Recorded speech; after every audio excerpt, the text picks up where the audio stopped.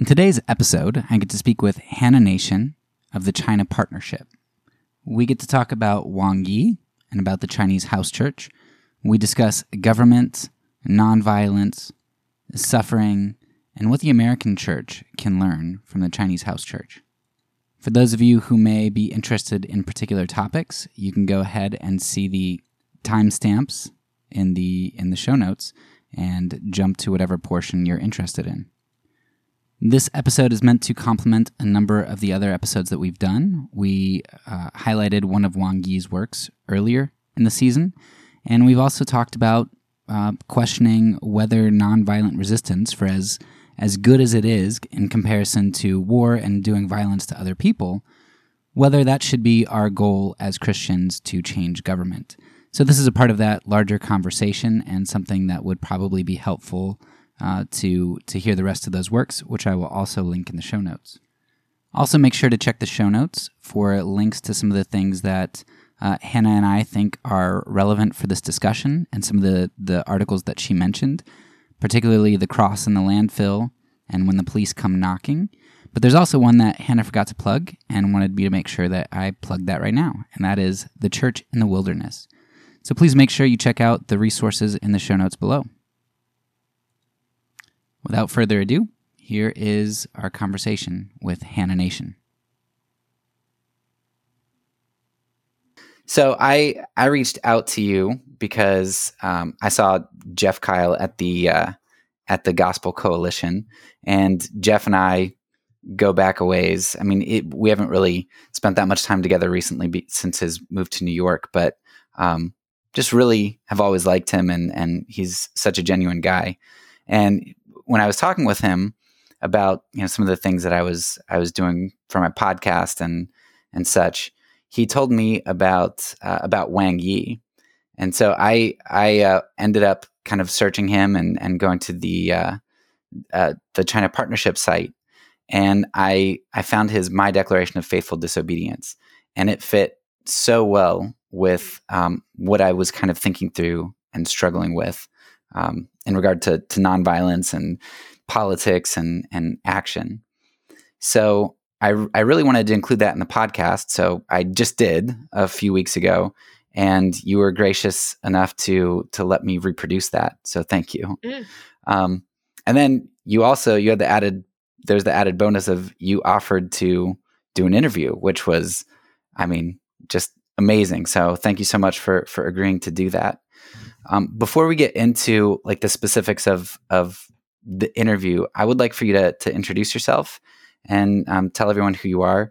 And then also, I know that you have a book coming out, and I'd go ahead and plug that and tell about that as well.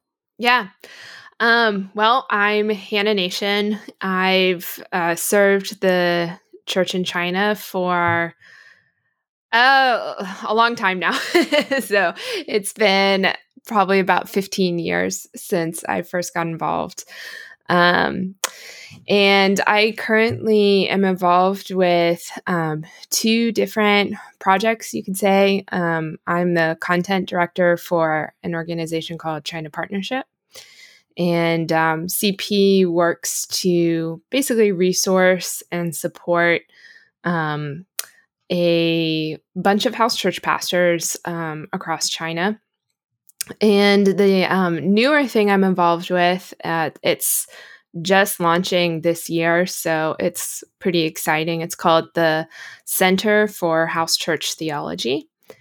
And basically our vision with the center is to help bring the richness and the depths of the theological wisdom coming out of China to the global church. And I think all of my work for the last 5 to 7 years has been focused on basically this idea that Chinese house church pastors are writing and preaching and theologizing in China's urban context. And the time is really right to try to share that with the rest of the world, to share the unique and special ways that they are engaging Scripture and knowing and loving Christ, and sharing that with the rest of us who may not read Chinese or be able to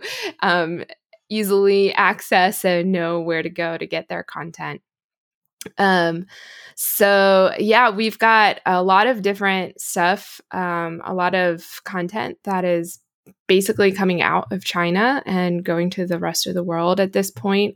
I feel like we're just at the beginning of this work, and in the coming years, there's just going to be more and more that we're able to bring out of China.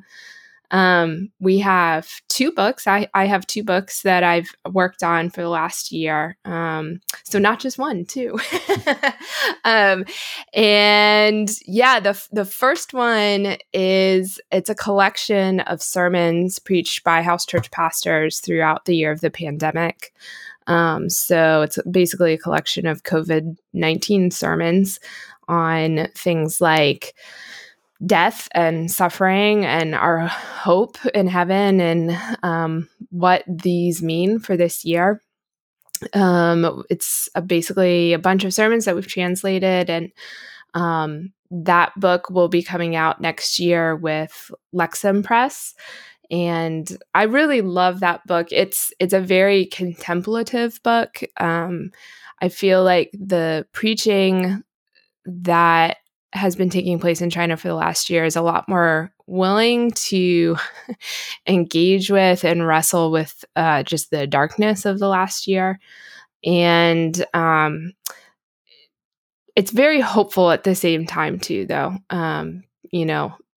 It's the focus is razor sharp on, Christ shines brightly in when the world is very dark. So that's the first book. And the second book, which is very relevant to our conversation today, I've been working on a book. It's a collection of Wang's writings. And the story behind that book is he put together a collection of his own writings and then writings from a couple of other pretty prominent and important house church pastors up in Beijing. Wang Yi is in Chengdu, which is in the southwest of China.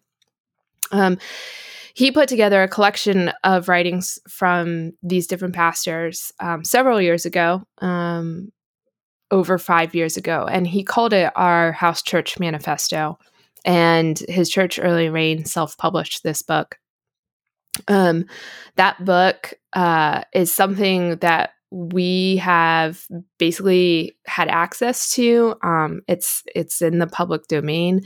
And I have been able to basically add to it significantly the writings that he published leading up to his arrest. And so it's basically a lengthy and very chewy collection of his theology.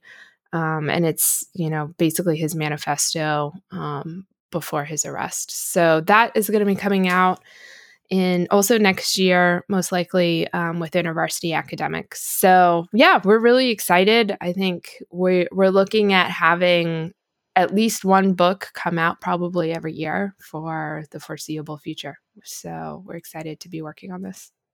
Yeah, that's awesome. I'm looking forward to it. So definitely let us know when it comes out so that I can post it. Yeah, I will. For sure. And also, thank you. I realized that I was saying Wang. Is it Wang Yi? Wang Yi, yeah. And so in China, the family name comes first. So his family name is Wang, and his given name is Yi. So okay, well, perfect. Thank you. So let me kind of explain where we are in the season that I'm planning on dropping this into, to kind of give you some context for what I'm going to be asking and where I'm coming from. And then we'll get right into questions and start grilling you. So we are in the middle of a season on nonviolent action. This podcast is largely about nonviolence. And this season in particular is about the way that nonviolence has been used throughout history to change governments or to get rights or just to fight back against oppression. And Yeah, I'm interested in Wang Yi for two reasons mainly. Um, one, at least in regard to this podcast.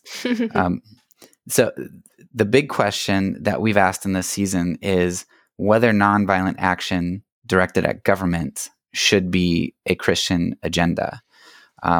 First Peter is one of the big ones that we've questioned, where there's slaves, spouses in difficult marriages, those under oppressive rule. Also, we see that in Romans 13, submit to the government. And Paul talks about remaining in your position, and Peter as well. And it doesn't seem like the trend of the New Testament is that we are to seek getting our rights. It's not a bad thing, right? If a slave can be free, be free. But rights aren't really our pursuit. And that's foreign to me as an American, because rights are the pursuit of life to me as an American. But for the New Testament church, it seemed like individual rights and comfort wasn't the priority, but rather bearing the testimony of Jesus. And Wang Yi's article, it seemed to show him saying that in his view, that his goal in disobedience isn't to change government. And that's going to be one of the things that I want to hit on. The other thing that I want to get to is whether the church in China, and particularly Wang Yi, are nonviolent, because that's not something that I could really sift out from his work. Now, here in the States, we're very much about our rights, and especially our rights in regard to self-defense. Like my group, Conservative Christians, we're all about Second Amendment and self-defense and that kind of stuff. And yeah, I'd love to know if there are any conversations with Wang Yi or anybody around him as to what self-defense looks like, or whether that's something they embrace at all or not. So that's kind of the context for what I'm going to be asking. Yeah. All right. All good questions. Yeah. And obviously answer to the best of your ability, because I understand that you're not in direct conversation with Wang Yi, on a daily basis, or I don't even know if at all. So the best you can. Yeah. And to be clear, I am not in direct conversation with Wang Yi. I don't have a prior relationship or friendship with him. I have met him briefly, and I've met his wife, but really just in passing. So I can share my understanding of his thought based on having worked with his material and his written stuff. But yeah, it's probably good to be clear that I am doing my best to represent him, but I am not him. Right. So I am sharing my analysis and my understanding of what he's talking about. So okay. Well, we'll take it, and it'll be amazing. So, first question, because I know very little about Wang Yi, and I imagine that a lot of people listening don't know anything at all. So, can you just fill us in? Who is he, and why is he someone that the world, at least the Christian world, is talking about right now? Yeah, for sure. So Wang Yi is a pastor of one of the larger house churches in China. I will say a quick note on what the house church in China is, since I think there's still quite a lot of confusion for those who aren't directly involved in China on what exactly it means when we say a house church. So especially for the last decade or two, when we've talked about house church, we're really not necessarily talking about a group of people meeting in a private home, kind of in a, hidden, secretive way. Wang Yi's church, it's called Early Rain Covenant Church. I'll just call it Early Rain. Early Rain had 600 to 800 members before it was disbanded, and they had a very large, basically commercial space that they had turned into a church building. They basically had several floors of a business, like commercial building. So, I think often when we hear about house churches in China, we kind of still think about these very small, little hidden family churches. And that really, there are still those. But for the last 10 to 20 years, house churches were allowed to grow quite large, and some of them became quite public.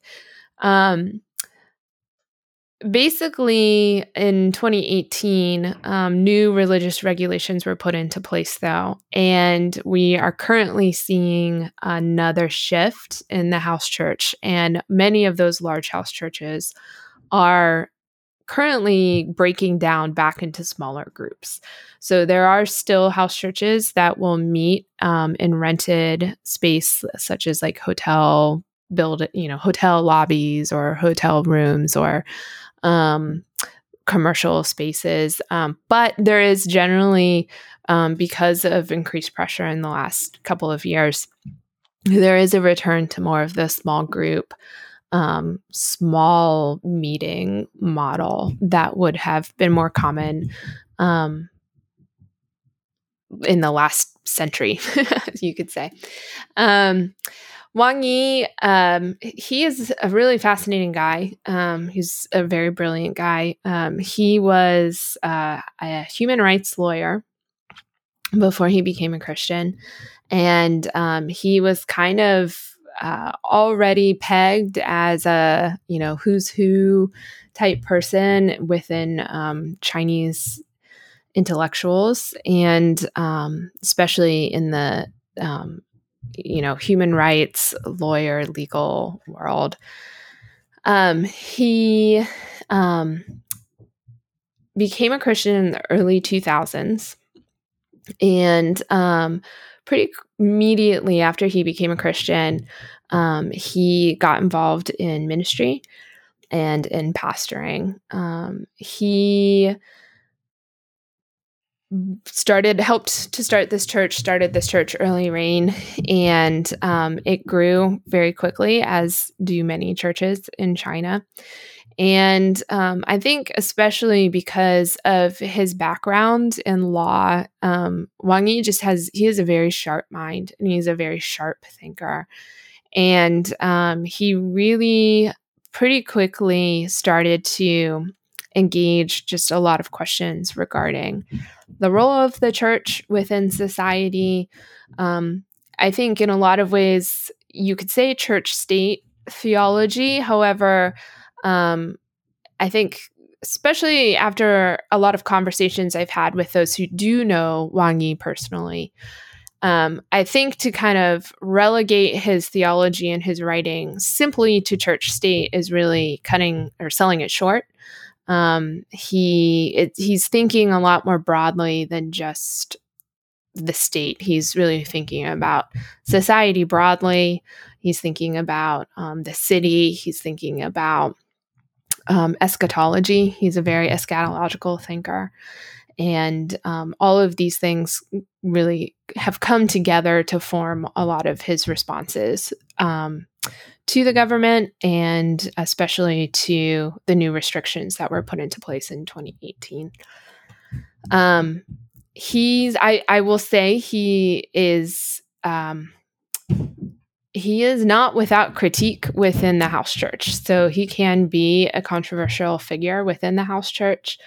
And we can get into this more as we work through various questions. But I would say he is representative of many house church Christians, but not all by any means. I think especially there are many within the house church who would like to, in a lot of ways, just avoid the whole church state conversation and try to just lay low and not have to have that conversation. Wang Yi definitely pushes the boundaries on the far other end. So he is he has been very willing to be very vocal, very outspoken. Some would accuse him of intentionally picking fights with the government. I don't know that accusation is really warranted, but he's a very notable figure, and probably one of the foremost thinkers within Chinese house church Christianity today. I don't know if you have kind of specific questions about his bio, I can keep talking, but I'll stop there. So Yeah, maybe just round it out a little bit, because so that was very helpful. I didn't know that about house churches. That terminology. Yeah, I just pictured maybe 50 max of a house church. Yeah. But yeah, that makes sense. That understanding what I did about early rain, because I was wondering how they had this huge building, and so yeah, very helpful. And you also covered my next question, because I was going to ask how representative Wang Yi is, and so you said that he probably represents a lot of house church Christians, but not all of them. Yeah, well, so China is a very large country, obviously, and Christianity is significant within China at this point. So it's very hard to get an accurate number of Christians within China, but I would say safe estimates are between 70 and 100 million Christians in China today. So as you can imagine, there are of course, it's a very large group of people. You can find a lot of different traditions, a lot of different streams of thought within house church Christianity. And it's probably also, it would be good for me to clarify, there is also state-sanctioned Christianity within China. So probably the thing that most unites house church Christianity across China is its unwillingness to submit to the oversight and the authority of the state-sanctioned church. So when the communists took over in the middle of the 20th century, they did not disband all religious practice within China. There is freedom to have religious practice within China. However, they did institute basically state agencies that oversee all of the various accepted religions within China. So there is a state-sanctioned Protestant Christian church. There's a state-sanctioned Catholic church. There's a state-sanctioned Buddhist organization. There's a state-sanctioned Islamic group. So there's the defining attribute of house churches in China is that they are not willing to submit to this church. Is called the Three Self Patriotic Movement. And but apart from kind of that uniting principle that has created this house church tradition, you really can find a very wide swath of theological streams of movements and alignments within that house church. So I would say Wang Yi is representative of a portion of that house church. So if you think of all Christians in China, and then you make the first division between those who are in the Three Self Church and those who are in the house church is a larger group than the Three Self Church. But you first kind of do that math, and then within the house church, I would say kind of some of the bigger distinguishing factors are between the rural house church and the urban house church. Wang Yi is very much a part of the urban house church, which is very much built from, kind of well-educated, middle-class Chinese urbanites. And then within that group, you could probably come up with a couple of different streams. One of which is growing steadily is Reformed Christianity.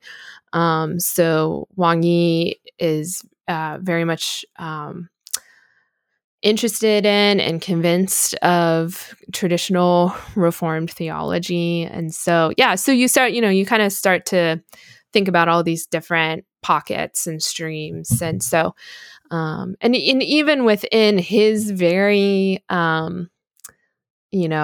his very particular group of the Reformed Urban House Church, even within that, he's not necessarily, I would say he's widely respected, but not everyone would agree with a lot of the actual decisions that he and his church have made regarding the state. So, and maybe as we get into things, I'll understand that more. But I guess it's hard for me to comprehend if you're in the house church, you've basically said we're in opposition to state oversight. So you've already kind of set yourself up against the state in the sense of like our king is Christ, and we're not gonna. So it seems like Wang Yi's position, and again without knowing all the nuance at this point, but it seems like his position would be kind of the majority position because he's in the group that's against the state. Sure. Yeah. Well, I guess I would say this is what I mean by respected. I think a lot of people would read his theological arguments and would agree with probably the theology, but then when it comes to the praxis, they may not agree with a lot of the actual decisions and steps that he and his church took in applying that theology, if that makes sense. So and then it gets into things like writing declarations and having house church pastors sign them publicly and these types of things. So. Yeah. So then maybe draw that out a little bit because, what was it that Wang Yi did that got him arrested, or what are the things that he's doing that kind of set him up maybe more strongly than the other house churches? Yep. So I want to be really careful, and I want to begin. I want to qualify my answer by saying that's a very difficult question to answer. It's very difficult to, I would say, give a kind of black or white answer of, this is what happened, this is what he did, and it led to his arrest. Just because the systems in China are murky, and everything's just very murky. So it can be very hard to pick it apart in kind of this very specific way and say, this event led to his arrest. That being said, I would say that Wang Yi.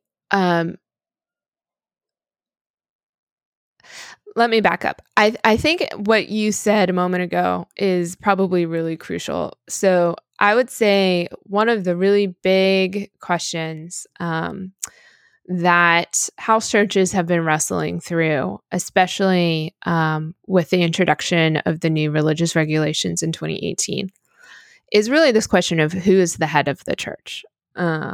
So who is the authority? Who is over the church? Who is the head? Wang Yi, he has a very clear, very sharp conviction that Christ and only Christ is the head of the church. And that because of that, the no submission to the three self church is warranted in any form.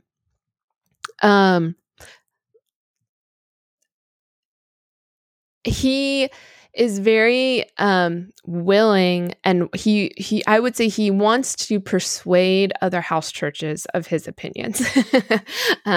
He's very he has been very eager to write his thoughts and his convictions in order to kind of shore up and strengthen other house churches and other house church pastors regarding this conviction, because I think especially when the new religious regulations came out, there were, it was a significant question of whether a lot of the house churches would at that point start to register with the Three Self Church and submit to it. And so, especially in the lead up to 2018, Wang was doing a lot of writing and a lot of speaking publicly, basically on why he thought this should not happen, why he thought house churches should remain independent and remain unaffiliated with the Three Self Church. He wrote a couple of pretty important things. The first one is he wrote 95 theses, modeled after Luther's theses. He wrote that and released it in 2017, kind of in connection to the Reformation 500 anniversaries. He also wrote basically a declaration about why, just basically saying that, we as these house churches are not going to submit to the new religious regulations, and we're not going to submit to joining the Three Self Church. And a lot of house church pastors signed that publicly. We at China Partnership, you can find that statement, and I don't know what the final count was, but it was at least several hundred pastors and elders and leaders who signed that. And then I would say there just were several other things that happened. So Early Rain every year commemorated the 2008 Sichuan earthquake, which, if you remember that, it was a absolutely devastating earthquake in 2008, and hundreds of thousands of deaths. And it revealed a lot of just institutional corruption within the Chinese government. And he and his church on the anniversary of that earthquake would always have a basically a memorial service. And in, I think it was 2017, or I'm sorry, no, it was 2018. It was about 6 months before his final arrest. He was arrested right before that service, and it was a pretty good warning sign that things were going to probably escalate. That he probably at some point was going to be arrested for a longer period of time. So I would not say that there was kind of any one specific event, but it was really just a slow and steady accumulation of his presence. And, he's very well known within China. So he's very much a public figure that, so. Okay. So maybe one more biographical question, and then we'll try to get to maybe more of the meat of praxis and application. Mm-hmm. So I read, and you had mentioned that Wang Yi has an education. He has a background in law, and particularly, I think you said human rights. Mm-hmm. So I would think that if somebody who's steeped in law and government and those sorts of things, that he would be wanting to put that education to use to manipulate, or maybe manipulate's a pejorative word, to influence government, to do good things for Christians. And that's what conservative Christians here in particular, well, I guess both sides of Christianity, just different, goals and avenues. But all Christians in the United States, almost all, want to influence government because government is the power that's going to do good and bring us comfort and those sorts of things. So how has Wang Yi been influenced by his education in coming up with the theology that he has, or has he just kind of put that education to the side? Like how does that play into this whole thing? Well, I think so. I would say first off, it's very clear he has a very sharp mind. He is an incredibly intelligent man. I think I would say it's very clear that his background has just really he's a very clear thinker, and I think that really comes from his background. He writes. I was talking with someone recently, and we were just talking about how reading his theology, it's very it reads like reading a lawyer. Like he's very technical. He's very good at making an argument. He's sharp. I think when I think about just kind of who he is and how his background has shaped him, it does in some ways remind me a little bit of Luther, and I want to be careful with that. I don't want to be like, oh, Wang Yi is the next Luther, but I think that you look at Luther, and you can just see how much all of his prior training and just the sharpening of his mind when he came to Christ and his heart was revived, how much just that mind was kind of set on fire to think through a lot of these really big and tricky questions. And I kind of feel like it's similar with Wang Yi in just the sense that he has a very sharp and active mind, and as a Christian and as a pastor, he's just basically he is using all of the gifts that he was given before his conversion, and just applying these gifts to these very thorny questions. I would just, oh man, I hope somehow he is writing while he's incarcerated, because I just hope I'm sure his mind is staying active, and it would be amazing if he's writing throughout all of this.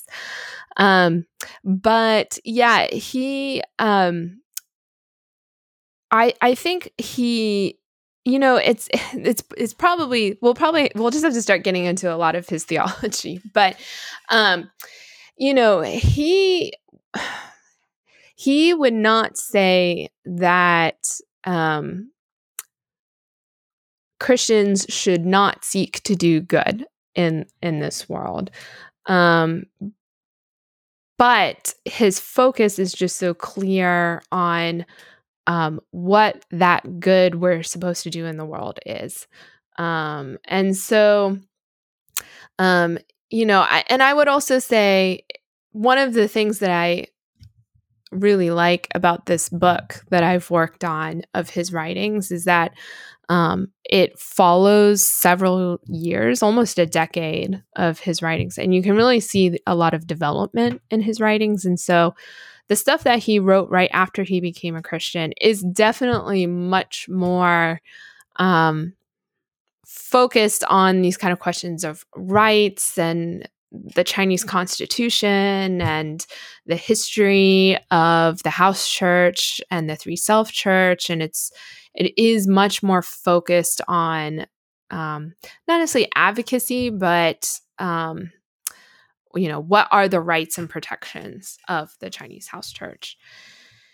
And as you follow his writings closer and closer to his arrest, basically, I wouldn't say that he stops caring about all of those questions, But he starts to basically recognize that this eschatological question, where are we going? What are we headed to? What is the end goal and destiny of mankind? That just dramatically alters the questions that we ask regarding rights and the rights of the church.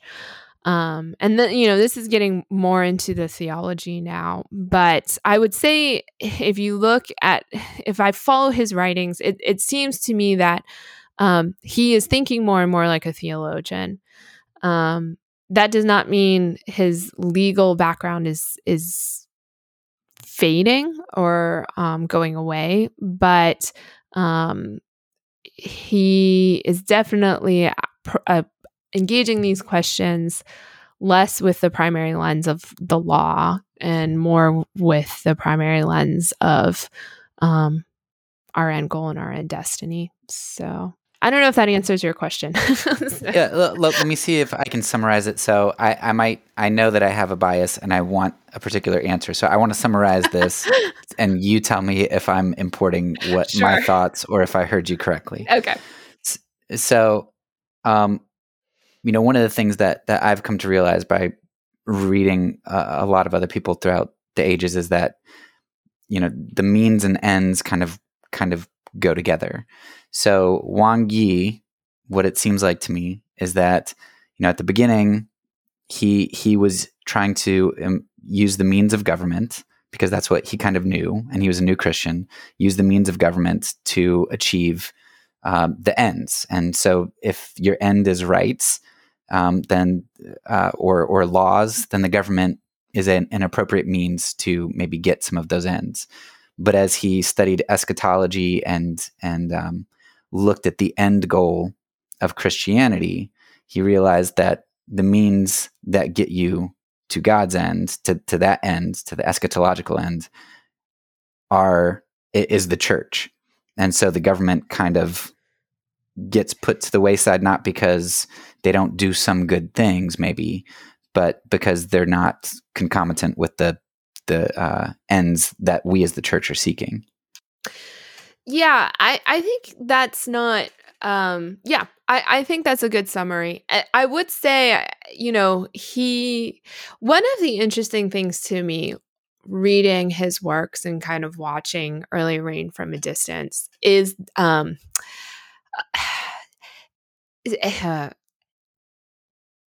to me, sometimes it feels like there are these contradictions in the sense that,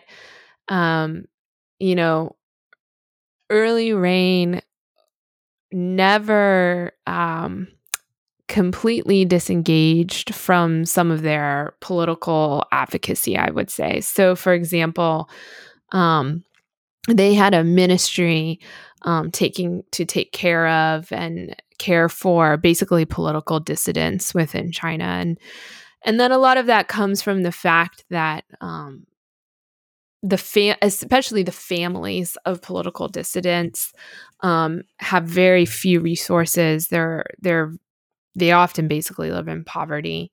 And I think because of Wang Yi's background, he and that church really had a heart to care for the material needs of these people. And I would say they have always been very aware of and mindful of just the poor and those, who are who bear a lot of the brunt of China's social struggles and the oppression that happens there. So as an American looking at this, I think, in the US, we're so quick to put any kind of care for the poor or the marginalized or the oppressed into a certain political stance. And when you look at this church in China, it just really doesn't fit into our categories. And I think that's one of the really interesting things to me about it is that I would say within China, like what's political and what's not and what's legal and what's not doesn't often fit into our categories the same way. And so I think that's one reason why it's often hard to really, as I said, it's murky and it's hard to give these kind of black and white answers on, what was legal, what was political, what was not within early reign in China. So, but I do think that, yes, I think that is a very good way to talk about it, that I would say over the course of the years leading up to Wang Yi's arrest and detention in 2018. And I just realized I don't think I really talked about that event specifically, but he is in jail for 9 years. I would say for sure that question of our eschatology became larger and larger in his mind and loomed larger and larger. And that where are we headed to, where are we going, has really transformed a lot of his thought and the means by which he engages. And and I would say that kind of starts to, I think, the more he has gone in that direction, the more people are, the more he's approaching these questions from a theological perspective, I think the more and wider his influence on the house church is. So. Okay. Yeah. Yeah, I understand that black and white answers are hard to come up with. And if you do come up with a black and white answer, it's probably going to be very problematic and have all kinds of implications. But it's good to see someone wrestling through that kind of stuff. Whereas I feel like I'm coming out of a culture that just kind of accepts and kind of, accepts Caesar as Lord in a basically equal sense as Jesus is Lord. So it's nice to see people wrestle through things. So that speaks to governments. I'd also be interested, and I don't know if there's as much on this, but maybe you can give me a best guess. What does Wang Yi and the church in China think about nonviolence? So I imagine that when Wang Yi was arrested, there probably wasn't a thought in his mind or his congregation's mind to fight back against the state for their rights. Is that correct? Yeah, I would say there is really not, well, so I would say two things. There is not a conversation within the house church in China about forceful defense or, physical engagement. They do advocate for themselves. So, and this is also, I think, a mark of Wang Yi's legal background. There are lawyers that they use to try to, go through the system and help themselves. So, they are not opposed to legal advocacy within the channels that are presented to them. It's China, so it's a very it's not a system that is very transparent and very easy to navigate. So I would say the advocacy that they do Wang Yi will remain in jail for 9 years. He's, I don't know that they're going to advocate him out of there. But nonetheless, they do believe that Christians are able, and not just able, but it's good for Christians to advocate within the system as they are able to do. So they would not take the role, for example, of a lot of traditional pacifists in the West, like the Quakers or whatnot, which would, basically forego kind of legal defenses in that way. So, but yeah, I was just looking up, there's another organization that has translated some stuff coming out of China. It's called China Source. And they translated an article that he wrote. This was something he wrote to his congregation, but it was very widely shared around China. And it's called When the Police Come Knocking, A Guide for Churches. And it's a very lengthy, just basically very lengthy and very specific direction, like list of instructions of, like, when you are interrogated, here are the things that you should do, and I think you would find it really interesting. Some of the things are, fairly obvious. I think some of them are not, but he says, under no circumstances lie, don't attempt to play smart and protect the church or others by lying, and I think he gets very detailed in what a Christian should do. And again, this is where his legal background comes out, because he's citing like paragraph 4 of police law, article 20, and he's just giving very specific instructions to Christians but it is very much from a position of nonviolence, and a desire to submit, but to it's basically submissive disobedience, I guess you could call it. So, and that's what he's pointing to in the declaration that you read a couple weeks ago. But yeah, I'll send you the link for that. It's a really interesting read. Yeah, I'm definitely going to check that out, and it also piqued my interest because we did some episodes on lying as well, Mm-hmm. and I'm seen as crazy because I advocate, like, well, you should never lie. It's objectively, it's an objective moral good to tell the truth or to be silent. Like, you don't have to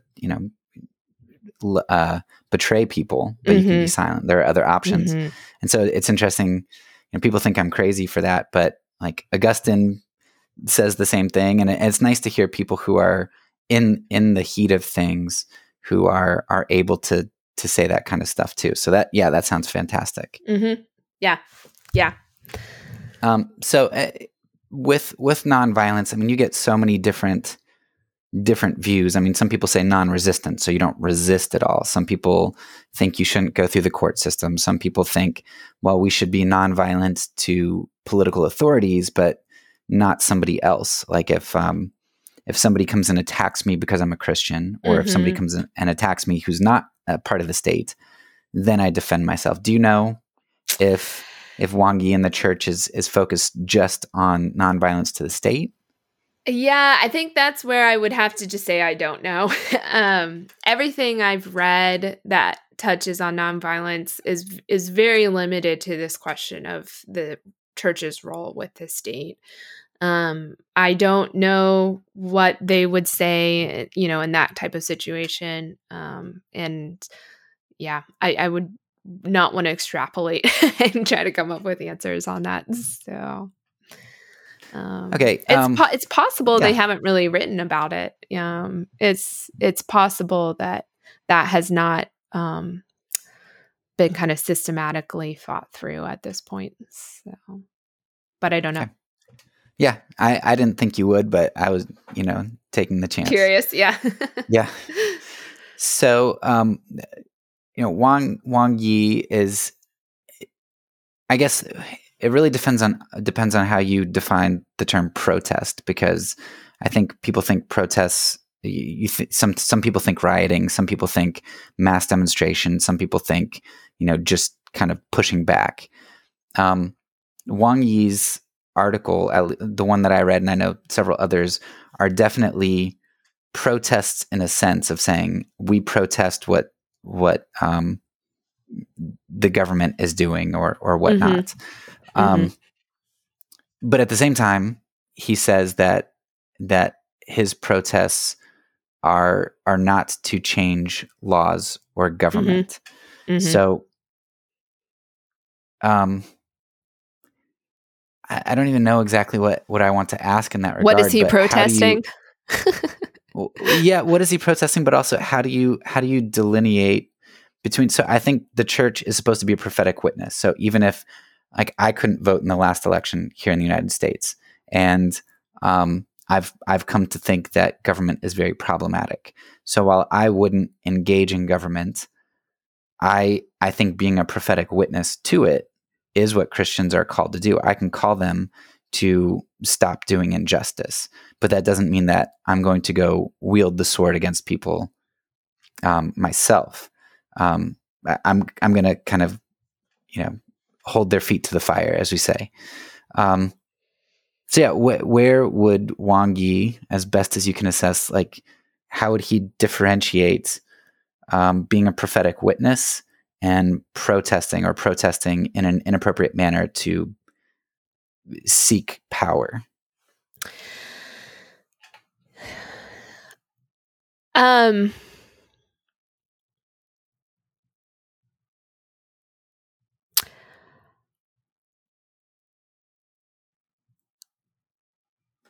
I'm gathering my thoughts. So I would say, well, let me say this. I'm going to share my opinion for a moment, because I actually think it's something I've thought a lot about when working with Wang Yi's content. I think that there is a really kind of really fundamental divide between how I think about these questions as a 21st century American and how someone in the Chinese house church would think about these questions. And I think that divide it really comes down to the fact that I live and participate in a democratic system where I believe that my participation has an impact or bears some responsibility. I think in a system like China, where you are not in a democratic system, and therefore you're in some senses always outside the system, if that makes sense. How you think about your responsibility is different. Because for me, I think about voting, I think about influencing the government, and I think like, well, I'm within this system, I'm a part of this system. I think for the Chinese Christian, it's always very clear that they are not within the system that can affect change. So therefore, how you think about the church is a little different, I think, because in a sense, the church is free from that question of, am I obliged to influence this government somehow? I mean, the question in China is, well, the house church is not going to influence the government politically. It's not even really a question. And so conversations about engagement are always framed from this position of absolute weakness. The house church is never going to have power under the current system. And so it's kind of that's not even a part of the conversation, I guess, is what I would say, is how to have power and then like what to do with that power. So I think when Wang Yi is talking about protest or disobedience, he's thinking about these things in terms of what impact do they have on society around me, and not so much what impact do they have on my authorities above me. So when he talks about protest, I would say at this point, especially right before in the year or so before his arrest, he's really talking about visibly demonstrating to the world around him that there is another world that is behind everything we see. And his goal is not to necessarily affect change on the Chinese Communist Party, but it's to testify to anyone who is listening, whether it's within the party or his neighbor next door, to the real world and to the spiritual realities that surround us. Sometimes I think that, for me in America, the fact that I view myself as part of the democratic system that makes decisions, it is a burden and a complication that those without any power politically whatsoever don't have to deal with. They have the privilege of being outsiders and the freedom of being outsiders, whereas I bear a responsibility that I find very hard to pick apart. Yeah. Yeah, I guess so. I think I would like, I appreciate that perspective, and I resonate with that. I think I would push back on that, in just that. To tell you a story, when I was at my church a couple of years ago, right around the election, they were announcing that they needed helpers with the food pantry.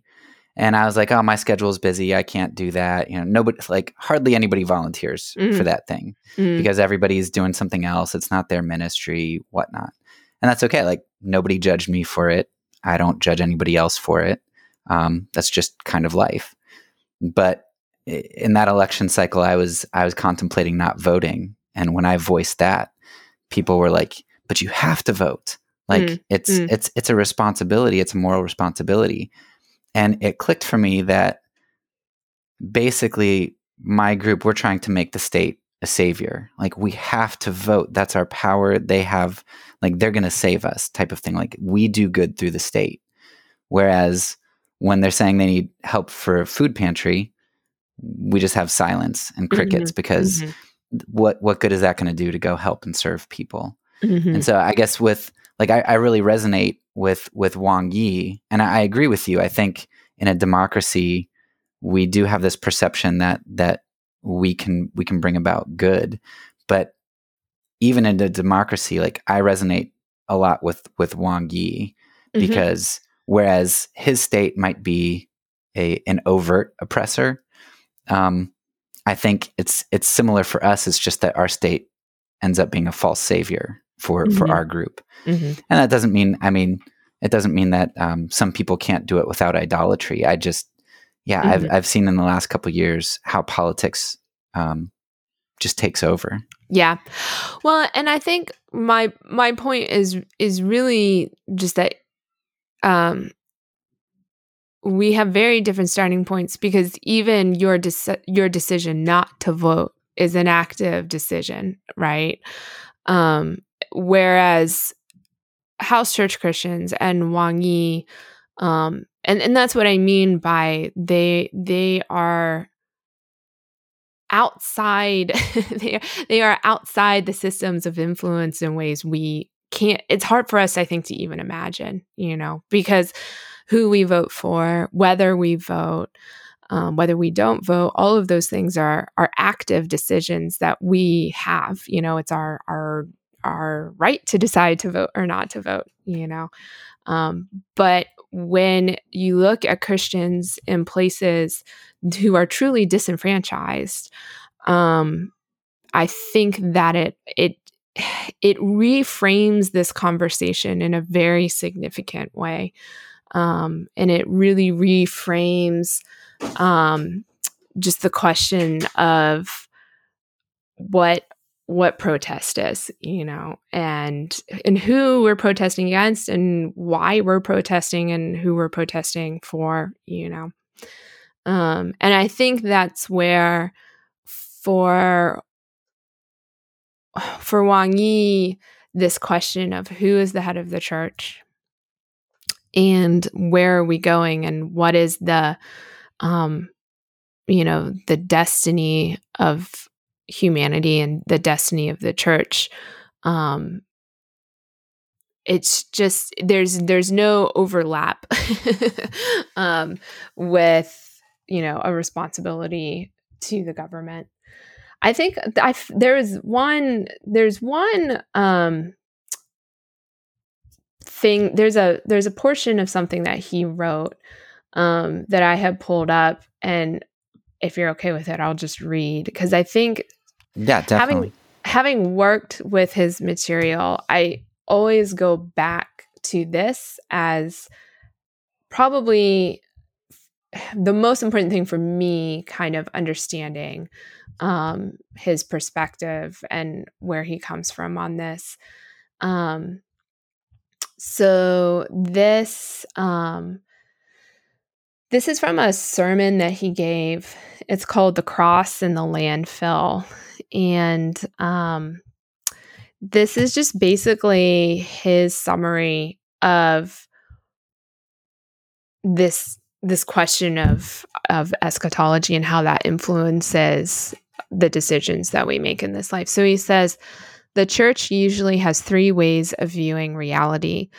One view is that the ship is sinking, talking about the world, and thus there is no value in doing anything other than endeavoring to save souls. Another views the ship not as sinking, but as damaged. Regardless of how tattered the ship may be, those who hold this view believe that the power of redemption will uphold the ship and that the kingdom of God will eventually be established on the ship. The third view says that the ship is sinking, but the instruments on the ship must still be cleaned and even used at least once more, as in a performance. There will be a brand new ship in the future, but life on the new ship will not be completely unrelated to our life on this currently sinking ship. In a way, our present reality has in fact become meaningless in the light of the gospel. As such, if we were to die immediately, or if time were to instantly come to an end, we would have no regrets. However, in another sense, this meaningless reality has become meaningful because of the gospel. We must cherish every second as long as we are still alive and time has not yet come to an end.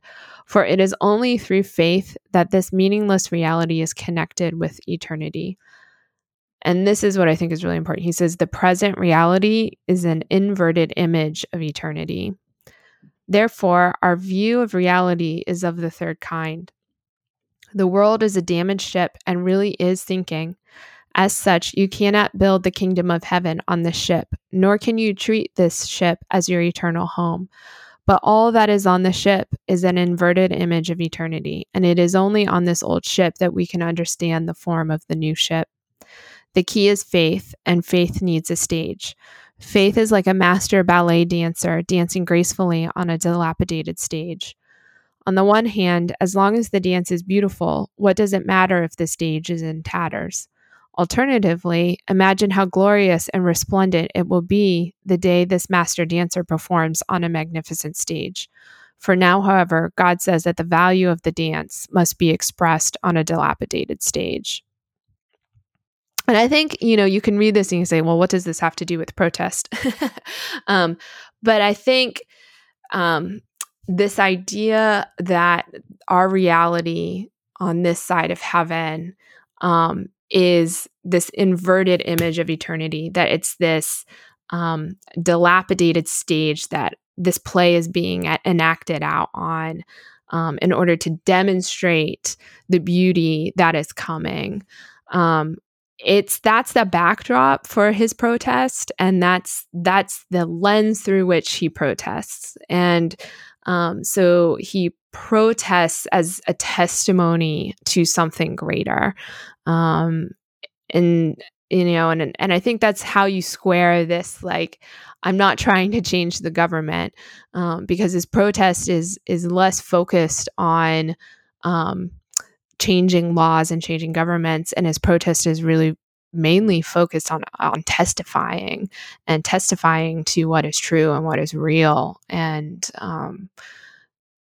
that's why when they, he and all these pastors, when they get arrested, they're all like, well, it's time to go preach the gospel to those who need to hear it, and I think that's just where all of their engagement with the state is really focused on this idea of testifying and of testimony. Yeah, I thought that the analogy of the ballet dancer on the stage was beautiful, Mm-hmm. and very powerful to kind of help you see it. It reminds me of, there's different theodicies for why God allows evil, and the soul building theodicy is one of those where this life kind of prepares us for the next, or this idea of sanctification, which is that this life here isn't worthless just because the world is broken, Mm-hmm. but it does prepare us, and so I think that's spot on, and it makes so much sense with us being salt and light, and it helps me to see my job as a Christian, is to do the dance, is Mm-hmm. to exhibit that faith, and and while I'm dancing across the dilapidated stage, I'm probably going to step on a rusty nail or something here and there, and it's going to be uncomfortable, but do the dance. Like you said, they go to prison, they do the dance. Yeah. And that brings up one of the things that I know one of the books that you'd mentioned talks about suffering, and I think protest and government and nonviolence and all of these things, you can't talk about those things without talking about suffering. Going back to 1 Peter and slaves submitting to their masters, that just blows my mind. Chinese pastors saying, "Well, time to go preach the gospel in prison," blows my mind. Especially as an American Christian who lives in comfort with all kinds of rights. I'd love for you to kind of, in this short time span, I know you got a whole book on it, but can you kind of pull out what are some really important things about suffering, why it's necessary, how it's helpful? Give us a 5-minute treatise on suffering.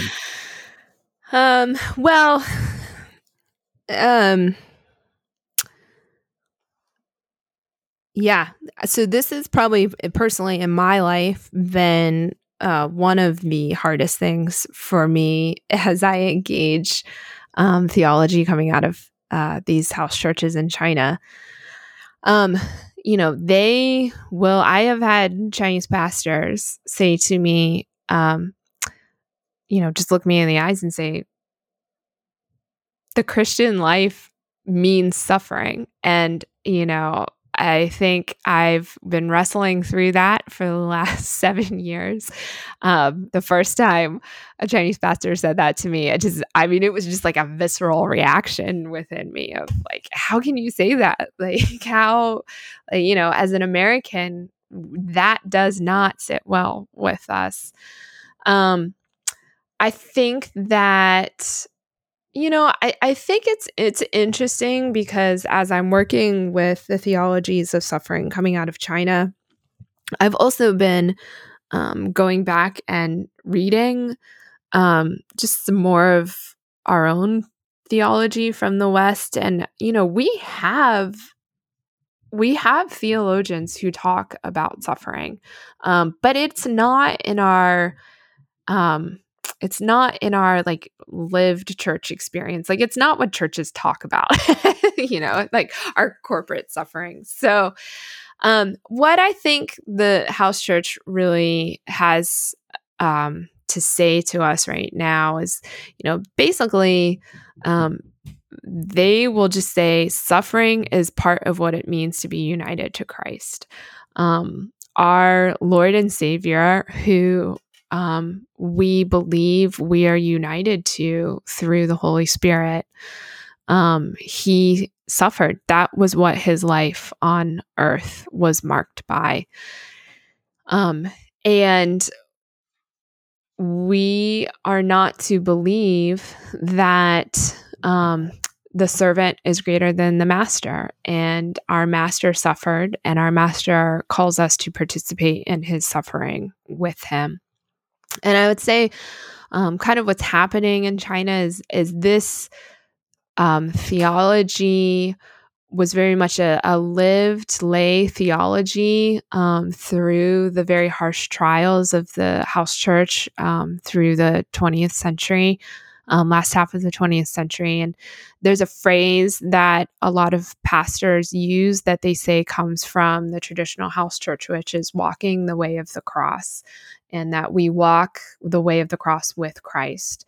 And I think what's happening is that as more pastors are being theologically educated, as they're engaging the West theology more, they're basically just kind of systematizing this theology. And, they would basically say, all Christians suffer, and not just individually, but we suffer corporately with Christ, that the church and the church's identity is to be marked by suffering. And, that may look like persecution. It may look like hardship under the state, but not necessarily. And if it doesn't look like that, then it's something else. Maybe there are sins in your life that it will feel like suffering to put to death those sins. Maybe there are relationships that will be, full of suffering in your life. Maybe being in a church will be a source of suffering. Maybe you will deal with physical suffering in your life. But in all of these things, we are made like Christ, and we share in his afflictions until we are resurrected in glory with him. I think for me, I think, we in the US, I think we talk about suffering if we're dealing with physical suffering. I think we're starting to talk about the kind of mental suffering and emotional suffering that takes place. But I would still say we don't have a very I just can't think of many times in, an American church setting that I've maybe ever heard someone just say to me straight up, if you're a Christian, you will suffer. And that is what it means to be a Christian, is to suffer with Christ in his afflictions. So, well, that's actually a perfect segue, because I have a question for you. So one of the ways that some people are saying that Christians today are suffering in the States and Canada in particular, or being persecuted, the whole COVID and masks thing. Mm-hmm. And, I struggle with this because I don't have any confidence in the state whatsoever. I don't trust motives. I don't trust actions, that kind of thing. But I don't know. I also, talking about how we don't suffer in the States ultimately, or we don't bear our crosses really. We a lot of the times, a lot of the times, to kind of justify these things that Christ said, like we will suffer and we will bear our crosses, we have to find suffering and persecution in every little thing that really isn't suffering and persecution for the name of Christ. And so we do have a persecution complex, and it helps me to see that when I have friends from around the world, and on Facebook, I'll see kind of their reactions to certain things. And it's, it kind of helps to put things in perspective from a global perspective. So a lot of them, the internationals, think that we're kind of crazy in the United States. At the same time, there are plenty of close friends and relatives and people in my group who really think that the masks, mask mandates and other sorts of things are suffering and persecution. If a church won't comply with the state, that's then persecution. Do you know how Wang Yi might respond to that, or can you maybe talk about some principles that you can pull out from that, which might speak to how to counsel Christians who think this is persecution, whether it is or not? Yeah. Well, I mean, interestingly, I can tell you that China has gone through a year of pandemic as well. And the house churches have been very faithful to comply and to submit with regulations regarding the pandemic. Now, I'm sure there are exceptions somewhere. I don't know every house church across China, but I will say, in general, the house churches in China seek to be very good citizens. They seek to be very faithful citizens within China. And I think this is important because they are not, I would not say that the house churches are out there looking for things to protest or looking for things to not submit on. If anything, they are trying to submit and be good citizens as far as they possibly can. And I think this is where the kind of end goals really come into play because, they are very clear, and I would say Wang Yi is very clear, that Christians are called to be upstanding and good citizens to the far limits that they can until it crosses the line of who is in charge of the church and limiting the preaching of the gospel.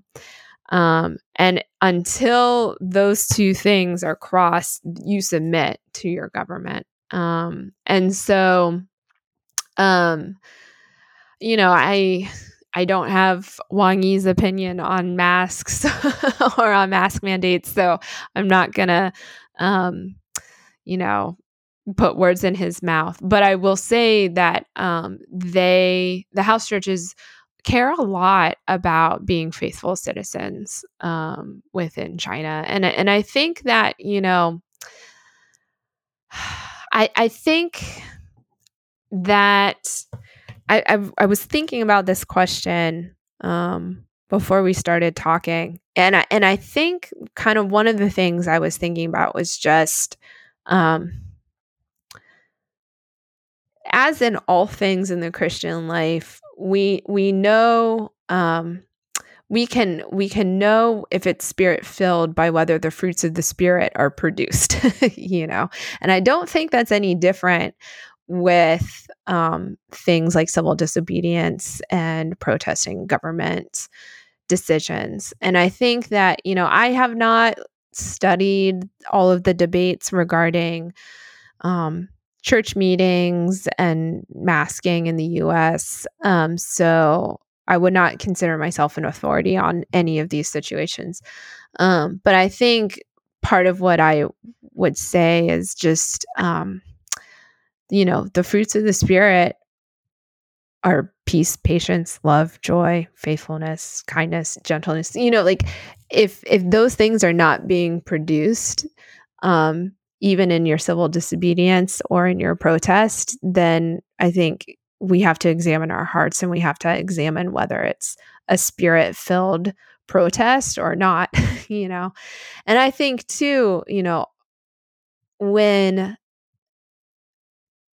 Chinese house church leaders are arrested, almost all of them, pretty much, I think any testimony I've ever come across from a house church leader, when they talk about their arrest, they talk about their own personal repentance that requires.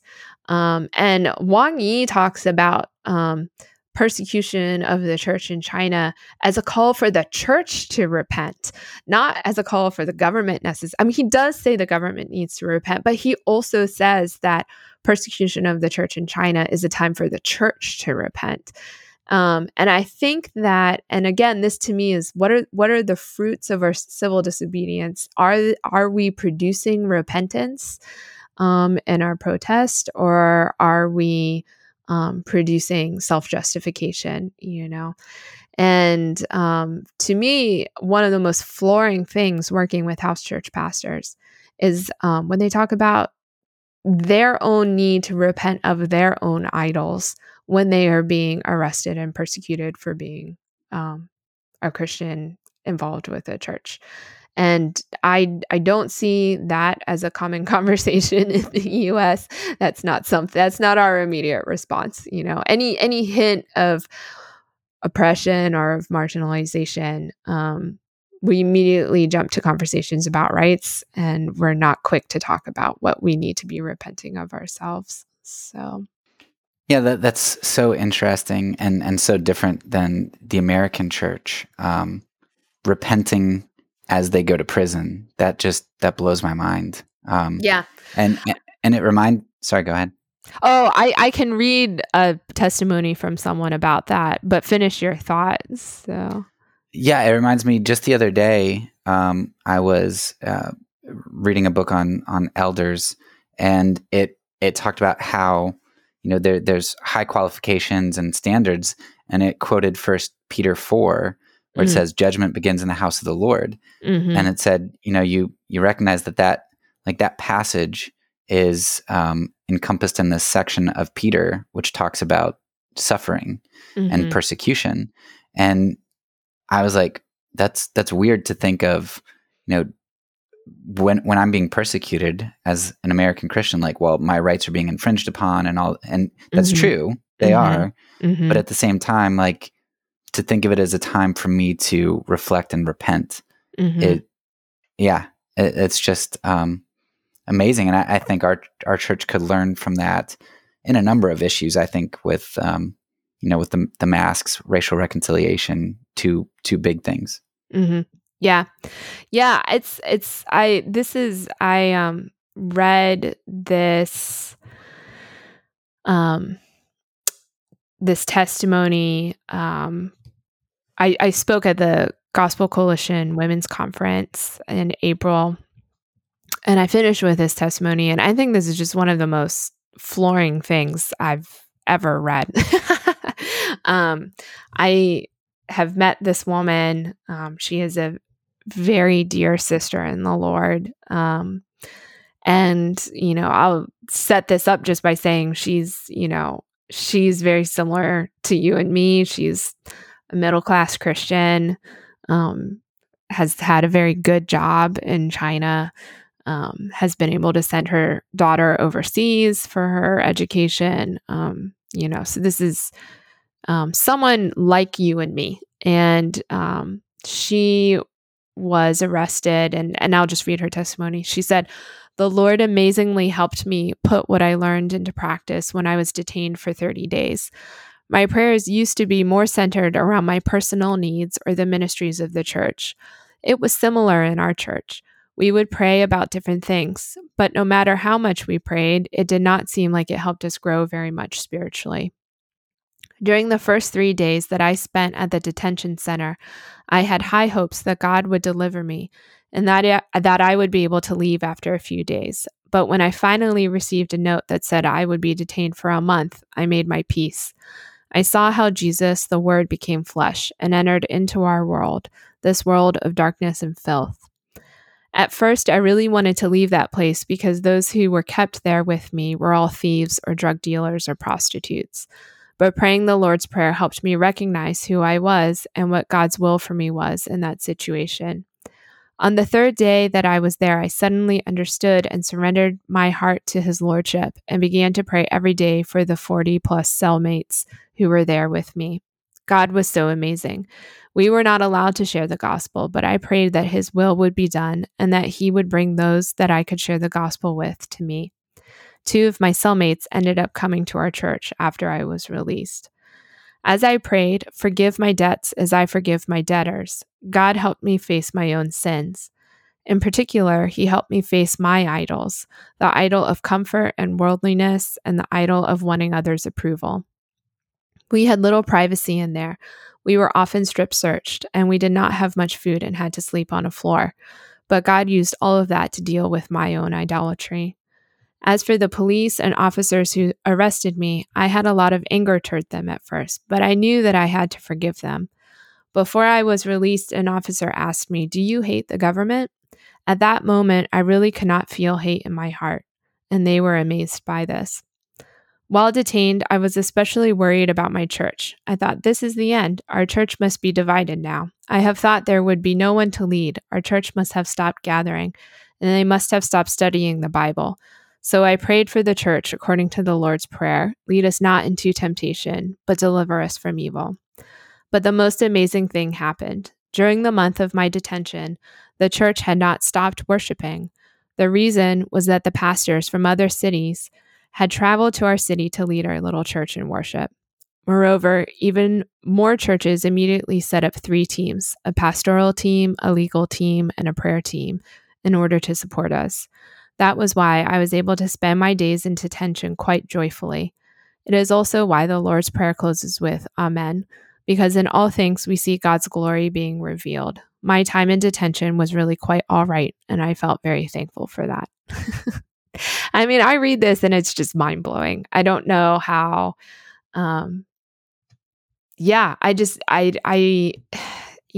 It's.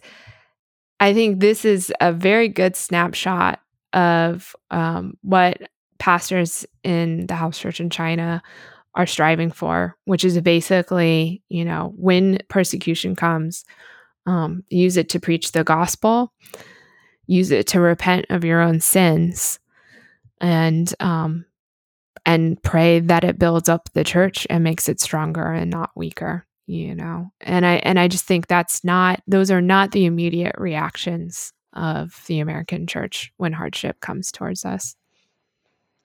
Yeah, and maybe, like you mentioned before, maybe that's I used to kind of write off eschatology, as as that future thing that doesn't matter so much. But saying what you just said there and talking a little bit earlier, it seems like that is largely what is guiding, or giving the motivation or the framework for them to act like they do.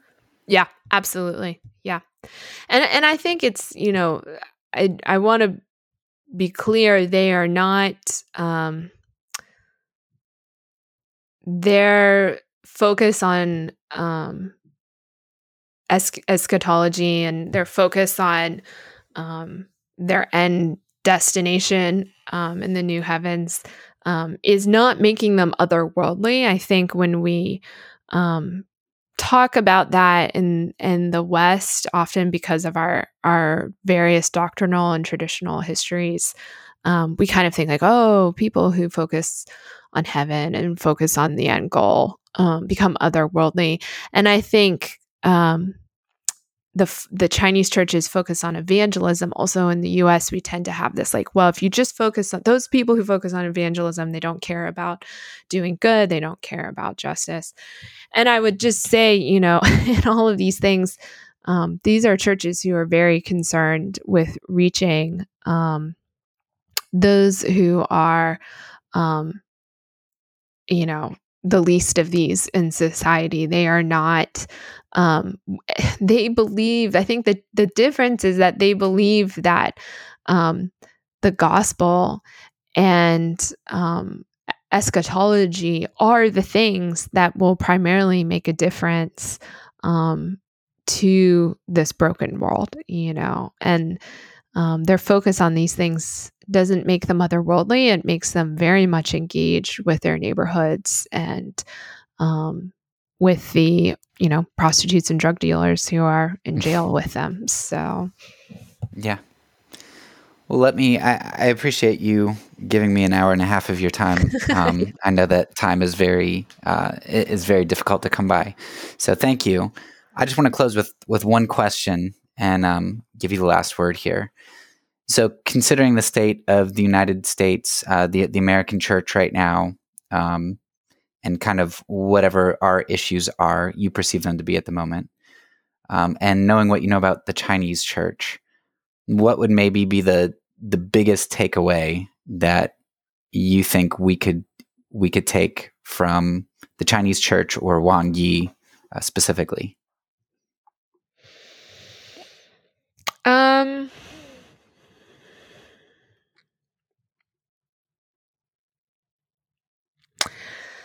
I think the biggest takeaway that I would have is that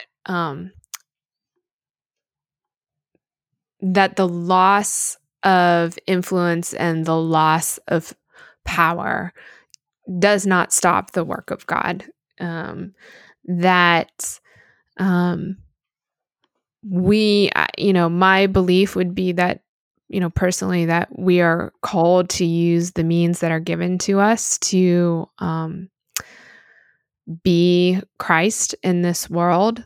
I also think learning from the Chinese church that living with Christ in this world means suffering, and it means all sorts of things that go with that. And that's not something we need to fear. It's not something that should cause us anxiety, because we worship and we serve the ascended Lord who is king over this universe. And if the church in China can grow and thrive the way it has over the last 70 years, then I don't think we have anything to fear in the US. And fear is not what we are called to. I think that one of the things I'm personally just really learning from the house church is that suffering and pressure and persecution, if anything, it makes our faith more real. And it gives legs to the things that often I think remain theory until you have to put them into practice. And so in the US, we talk about forgiving our enemies, but I don't know what it means to forgive my enemies, like my sister in China, who has been arrested and been taken to a jail and strip searched, and is able to say in her heart that she bears no hatred towards the government, So, for me, in a lot of senses, I don't want that type of persecution, but I hope that if it were ever to come, that my faith would be made real in the same way that hers is. Yeah. All right. Well, thank you so much. I appreciate you giving me a bunch of your time. Yeah, it's fun. And insight